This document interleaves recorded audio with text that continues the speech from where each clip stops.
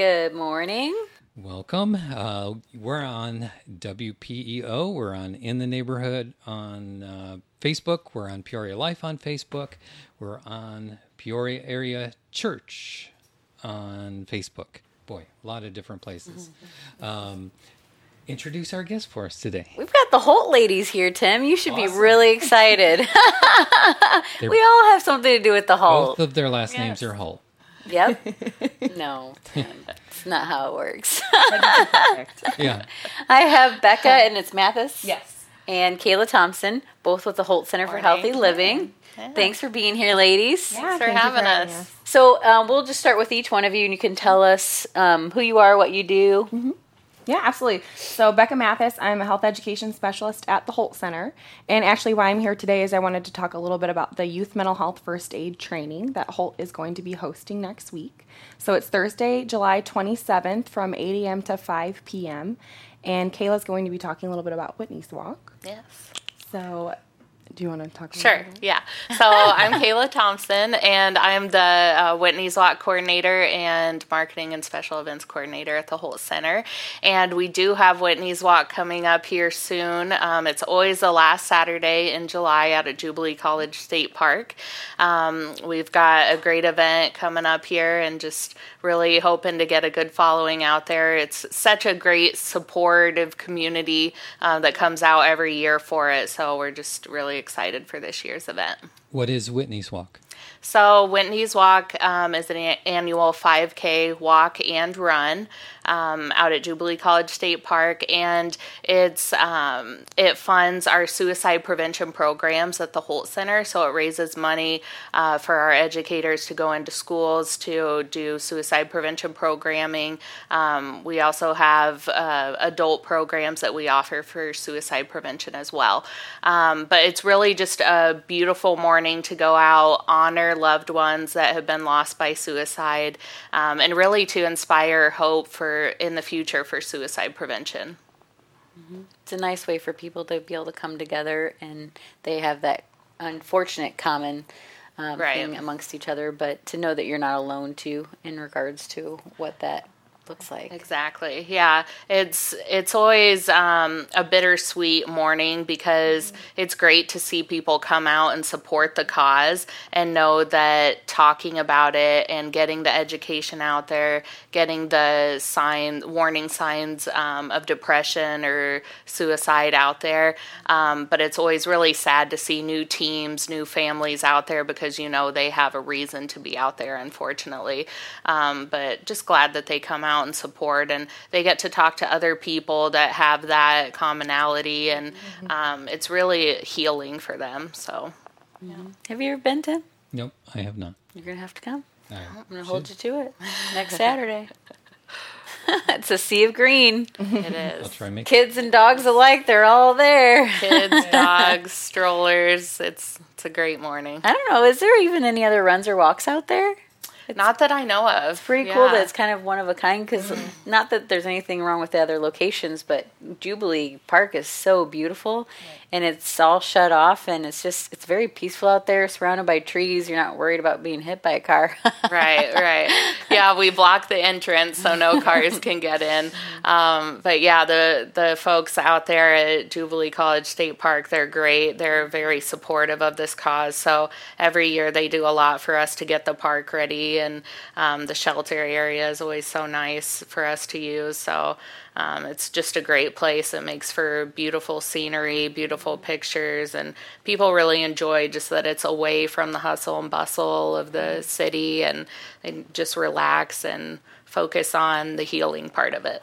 What number is this, Kayla? This is the 14th annual. Wow. Yeah, it's That's been great. going a long time, which is pretty amazing. Actually, our honorary chairman this year is Chuck Roper, and they've had a team in Whitney's Walk, the We Walk for Wendy team, since 2011, I believe.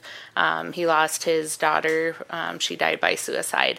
And he did a lot of work with the American Foundation of Suicide Prevention.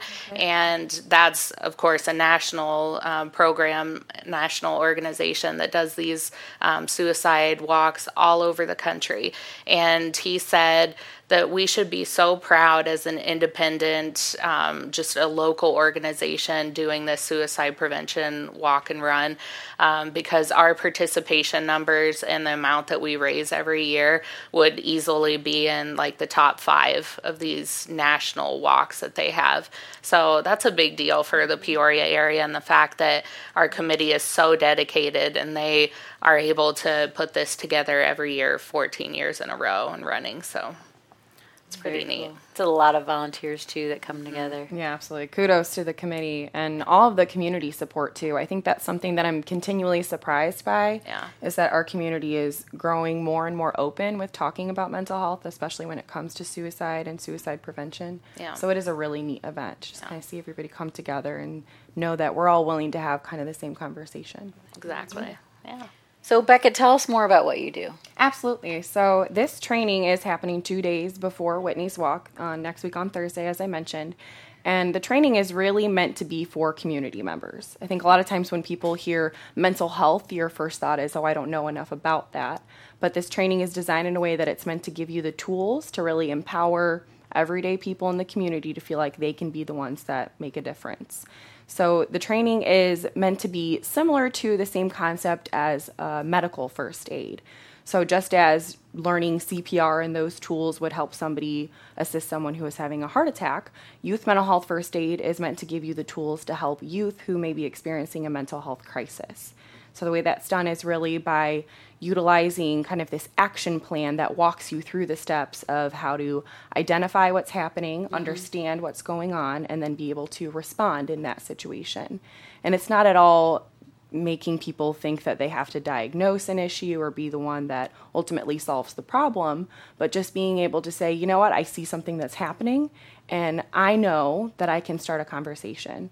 Or I see somebody who is experiencing a panic attack. I can identify that, and I know some things that I can do to help that person. So it's a really unique and very hands-on training because there's a lot of opportunity to practice in real time what you would do or what you would say, with the focus being on youth. There are other adult mental health first aid trainings that exist, but the one that Holt is doing, the one that I'm leading next week, is for youth specific, because we also know that youth mental health problems look a little bit different than they do with adults. So very interesting training, and mental health is a very strong passion of mine. Kayla mentioned that a lot of the Whitney's Walk funding goes to the youth education and outreach programs, which I'm also an educator for here in our kind of community too.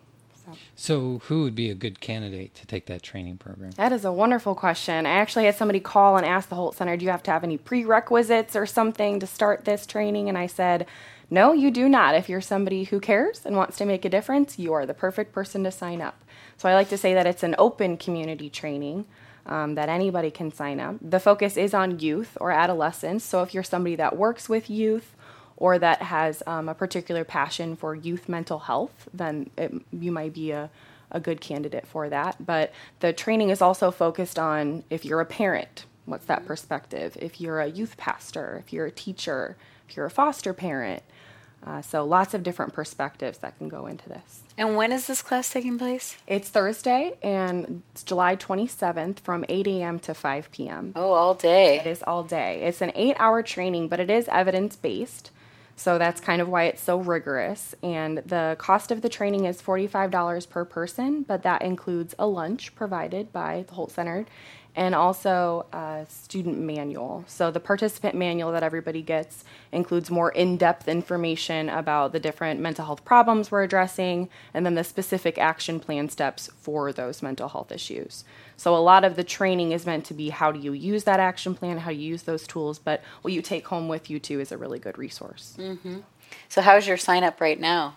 Pretty good. It's going pretty well. We have about, I'd say, between 12 and 10 more spots available. The training really accommodates up to 30 people because it's meant to be more of kind of an intimate setting so people feel like they can open up. And since there is so much hands-on in the moment practice of these skills, we work in a lot of groups and things like that. So we still have some space available. And if you're interested or anyone's interested in registering, they can call the Holt Center, 309-692-6650, and just ask to speak with me, Becca Mathis. I'd be happy to get anybody registered. Is there a deadline to get registered? The deadline is up until the day before. Okay. I'm happy to take people up until the day before, as long as there's space available. So Yeah, I like when you said youth pastors. I mean, I don't know where all you get this type of education, so I think it's awesome that you're doing that and educating people, and that people are going to hopefully take advantage. Yeah, Because I do hope $45 is nothing to. You never know what kind of impact you can have. Yeah. right. Yeah, and Becca mentioned that this is great for parents too.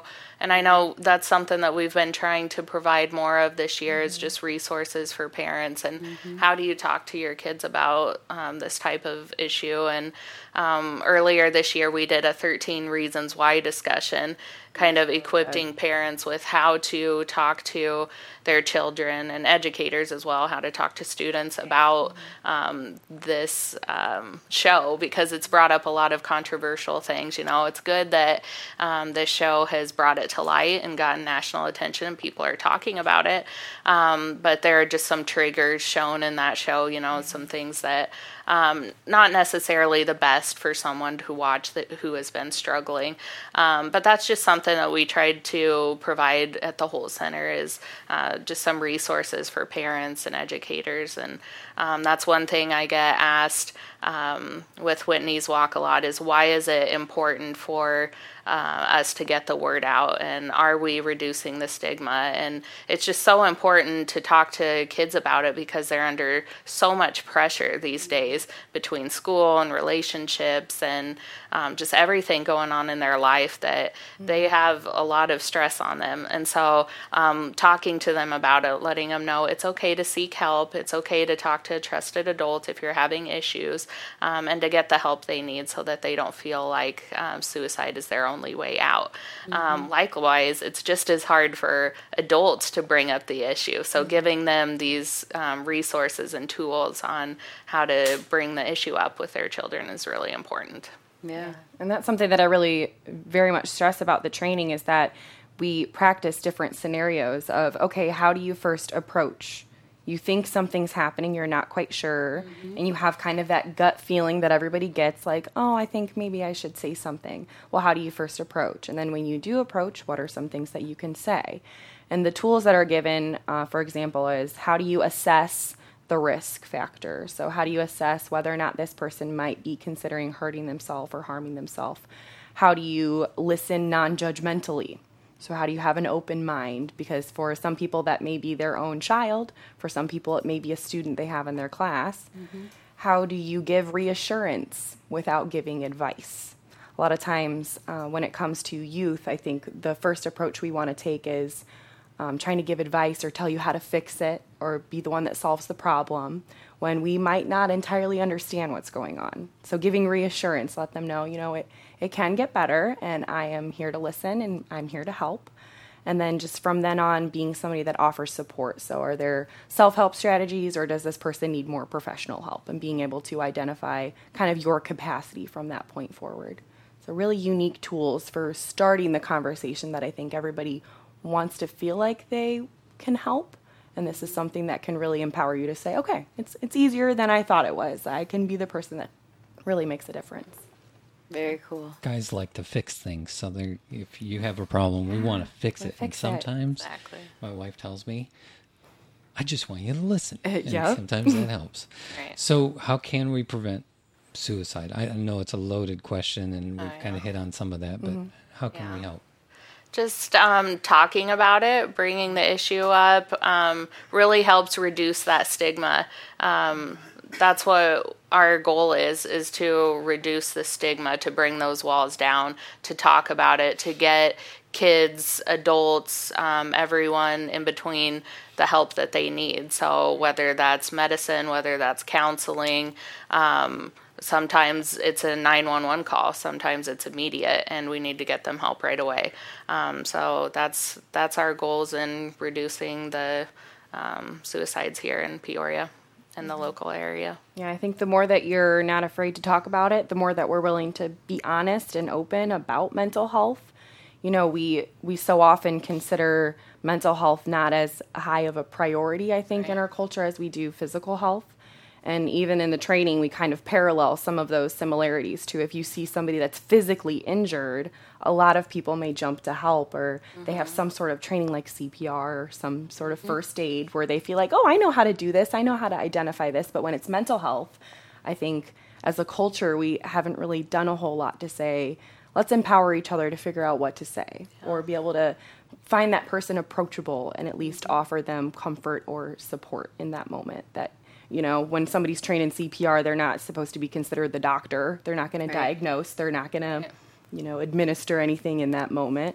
And that's not what we expect of people from mental health either. But I think if we start getting more comfortable talking about it and really saying, yeah, we want to make a difference, we want to do something different, then I think we can get some momentum going. Yeah, it was interesting. I don't know if you guys saw on Facebook, there was a deal going around that went viral. A lady had emailed her boss and said, I need to take the day off this next week because of just mental health. I need to get myself refreshed and I'll be back next week. And his response was, we need more of this. Please take the time and come back ready, So that went viral because what a great response from a CEO setting the stage for the rest of his employees. Mm-hmm. So we need more responses like that, not sweeping it under the rug, not shaming people because they need a mental health day or they need a refresher. And I just thought that was great. And it was interesting. Some other people that do mental health talks said, why is it okay on Facebook for you to say, I can't go to work today because my back is hurting? And everyone accepts that. Oh, hope you get better, But if you say, I can't go to work today because I'm so depressed I can't get out of bed, you're not going to have responses, and it's not the same type of thing. So just opening yourself up to understand that person has a problem and that it's okay and that they need help and need to seek help, and helping those people instead of shaming or, just sweeping it under the rug is something that we need to work on in our society. But I think we're getting there with reducing the stigma and talking about it more, so. What do you do with posts of depression? Because, I do see that in my Facebook feed of people saying how depressed they are, or, whatever that kind of announcement is. I actually just had a gentleman who said that he basically said goodbye on Facebook. Mm-hmm. And so I didn't call him, I texted him because I was concerned. But, those are out there. Mm-hmm. So, what do you I don't even know what to do. And sometimes I have other women that I know that are just saying, I'm so depressed. What do you do? Mm-hmm. Well, one thing you already know what to do is recognize the sign. So give yourself a little props there. I think people, they underestimate themselves, that they immediately say, I'm not sure what to do. But if you're already recognizing that somebody is in distress or showing signs of suicide or hurting themselves, or maybe just signs of a mental health crisis, that's the biggest thing, is being able to say, I see that. But then telling that person that you see it. So reaching out through a text, or if it does seem something that's more urgent, maybe they seem like they're saying goodbye, or it really seems like what they're saying is alluding to thinking about killing themselves, a phone call. Or I know on a lot of different apps, actually, including Facebook, that you can flag certain posts and things as being harmful to oneself. So then actually there is a whole group of people that work for these different apps that can reach out to that individual. They provide crisis support lines and different services, things like that. I know that's a question I get a lot of times in the classroom, especially from youth. Mm-hmm. They say, I saw my friend post something and I wasn't really sure about it. You can always flag that. But I say to the youth, find an adult that you trust, that you can tell, and then let that adult take it over. And I think the adult responsibility then is trying to contact that person or trying to make contact, because that's really what that person needs, is somebody to stick out a hand and say, hey, I saw this, I see you, what can I do for you? Mm-hmm. I think that seems like it's a very big step, but I think the more comfortable we get with just reaching out, just making a phone call, sending that text message, it's going to get a little bit easier over time. So really it's you're saying that it is really just as simple as recognizing that person. As recognizing that I see you. So obviously they're alone. They feel isolated, probably a billion different emotions going through their head. And just to say, I see you. I see you, yep. And a lot of the training that I'm doing next week on Thursday that's the first step, is acknowledging and then approaching that person. And then you begin to assess. You ask questions saying, what I hear you saying, or I noticed that, or I saw that you posted this, calling it out for what it is, and then asking some questions. Have you felt this way before? Or how are you feeling right now? And really, if it's serious enough, a part of the training is helping people be able to get the words out, saying, are you thinking about killing yourself? Are you thinking about hurting yourself? Because I think people really worry about what that's going to sound like, and I think people are afraid of what the answer might be. But like I said, the more that we practice and the more that we really convince ourselves we can ask, then we're going to get a little bit better at it. Because that person might be waiting for someone to ask, and it's very likely that they've been waiting for somebody to just say they noticed or say they saw, and have somebody ask that question. And they might not open up right away, but the fact that you stuck your hand out and said, I'm here, can make a world of a difference. So what about the other side? Somebody that's going through that depression, those thoughts, what kind of help is there? There's all kinds of help out there. There's all different kinds of support lines and crisis lines that people can contact. For some people, like Kayla mentioned, it might be medication. For other people, that might not be what they're interested in. It might be support groups. There's always professional help from psychologists and psychiatrists. And a lot of people find taking a hold of their own healthy lifestyle is very empowering as well. It's going to be different depending on who that person is, really. And a part of the training next week, whether it's adult or youth, is that offering kind of encouragement of professional help or self-help. I think also with our culture, we always think that there's going to be a quick fix to something. And especially when it comes to your mental health, that's something that's ongoing. Just like your physical wellness isn't okay, I checked the box and I'm good for life. You have to be able to maintain that over time. So really helping people to find, what is that thing that makes you feel good? What is that thing that keeps you going, that you feel connected to other people, that you gain positive experience from? Those are your self-help strategies. What's helped you in the past? What's helped you get through that low in the past? So really trying to find those things that work for individuals and not assuming everybody's going to have the same sort of cookie cutter fix. Yeah, and just don't keep that same dialogue going in your head. Tell somebody and talk to somebody is probably one of the biggest like Kayla things. mentioned. Yeah. I think we all deal with mental health at different times in our lives, a little depression or something like that. So the other is to understand that you're not alone, right? Sure, yeah. And to just have the education, recognize the signs of when it's crossed the line to where you need to seek help. Because like you mentioned, there are at points in our lives where we feel great or we feel depressed or happy. And I think depression is one of those terms that gets overused, to like, oh, I was late to work, so I'm depressed today, or just something like that. But knowing when the depression starts taking over your life, causing problems, interrupting your everyday activity levels and things like that, your routine, then that's when you need to start looking for help. So. Yeah. So do we have an 800 number that someone could call or share? Yeah, at 1-800-273-TALK, so TLAK. You can call it, you can text it, you can even get online. If you type that same number in, then there's crisis messaging that you can do through the internet as well. So what's that number again? It's 1-800-273-TALK, TALK. Awesome.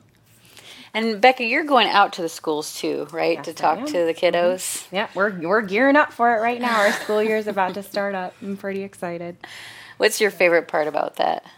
Oh gosh, so much of it. Kayla actually was reminding me of an exercise we do with our high schoolers where we talk about mental wellness and the spectrum of wellness.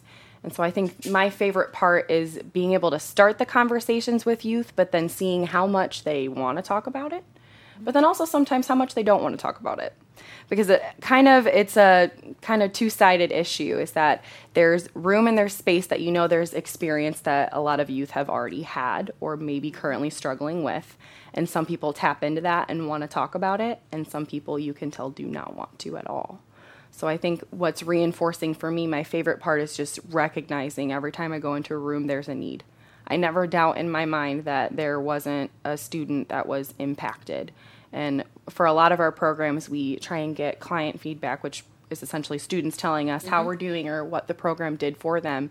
And there isn't a school that we don't go to that there is at least one student who says something positive or says something that, I'm glad you came, or I learned something new, or I never knew I could text, or I didn't know that this existed. So just really knowing that we're putting little pieces of information out there, especially when people are younger and they don't have to go most of their life maybe not yet with an issue or currently confronting an issue thinking that there's not help out there. Sure. So it's pretty cool. And what age groups do you work with? For our youth mental health programs, it's anywhere from 6th grade to high schoolers. Okay. And you're going to all the different schools? We do. So the particular program that the Holt Center does goes into all of the Peoria public schools. So very neat. We also do outreach education. So Kayla mentioned SOS, Signs of Suicide. That is a program that is intended for middle school and high school, and we do outreach in the central Illinois area with that program as well, which we are able to do that because of Whitney's Walk. So that's awesome. Really neat. One of the activities I wanted to touch on and jump in here if I'm getting anything wrong, but one of the activities that I think is so neat that they do in the schools is they have the kids write down things that they're looking forward to or milestones in their life, and then they take that paper and rip it in half and say, okay, look at everything that you'd be missing if you did decide to take your life by suicide. And I think that's a really big eye-opener because a lot of kids, just from what I've gathered with talking to mental health professionals and stuff, they don't understand, they don't make the correlation on how permanent suicide is. So, for example, one of our counselors was talking to a kid that said, I feel like I'm going to commit suicide this weekend. And she said, okay, well, what are you going to be doing next week? And he said, well, Sunday I've got to return my tux or something like that. And she said, well, you aren't going to be here to do that if you would end your life by suicide. And he goes, oh yeah. That's right. So it's just their brains aren't fully developed yet to where they can realize that this is permanent. It's a permanent solution to a temporary problem. So I just love that activity that they have them do, and it's just such a beneficial program for them to kind of realize that, hey, this is permanent. So, and it affects more than just you. It affects your family. It affects society in general. So. When somebody's in that depressed, it's like hitting your thumb when you're pounding a nail. You focus on that one thing and you lose sight of the future. And right. I could definitely see that. Right. Yeah. Right, and that's actually part of the activity. And Kayla, you're right. They write down those different things they're looking forward to, and then they kind of put them on a timeline. And then what you're referencing of that kind of tunnel vision, or you can't see past that temporary thing that's happening, we take a gray card and we kind of put it in front of that person, essentially saying you can't see past anything else. You can't see those things that might be happening because you are stuck in this moment. But yeah, it's a very unique thing when it comes to youth, is because there's that whole aspect of this impermanence of decisions and a misunderstanding of immediate consequence and more likely to be risk-taking just because the nature of being an adolescent. So it poses a somewhat higher risk sometimes when we're talking about these types of things, and being able to bring those conversations up in a classroom and have students say, oh, yeah, okay, that makes a little bit of a difference when we say it out loud. Yeah. We've got 2 minutes left. Is there anything you want to cover in those 2 minutes? I'll just give a shout out for Whitney's Walk again. We'd love to have everybody join us out there at Jubilee State Park. It's July 29th, next Saturday. We have a 5K run that starts at 7:55, and the 5K walk starts at 8. The line does get really long to go into the park, so we always encourage people to come out early. But it's just a beautiful morning, and Unfortunately, a lot of people have been touched by suicide, and we'd love to see them out there. But even if you haven't been touched by suicide, it's such an important cause to support. So come on out and support Whitney's Walk. And you can register the day of, right? That's You right. can. You can make show that up and last minute register. decision That's right. to get up early and come Yeah. out and enjoy the beautiful Right. morning. Yes. And I'll make one more plug for the Youth Mental Health First Aid Training. It's 2 days before Whitney's Walk, so it's Thursday, July 27th from 8 a.m. to 5 p.m. It's a full 8-hour training, but that includes getting a participant manual. Your lunch is included. So the cost is $45 per person, and anyone can register by contacting the Holt Center. It's 309-692-6650. Or they could email me, bmathis@holthealthy.org. So BMATHIS. Awesome. We're here with Becca and Kayla of Holt Center for Healthy Living. Good I got the whole job. thing. Yeah. Anyways, make sure you follow us on Facebook on either Peoria Life or In the Neighborhood. And you can see us on WPEO Saturday mornings at 6:30 and GPS TV on Friday nights. So we'll see you in the funny papers. Thank you, ladies. Thank you you. very much. Thanks. PeoriaLife.com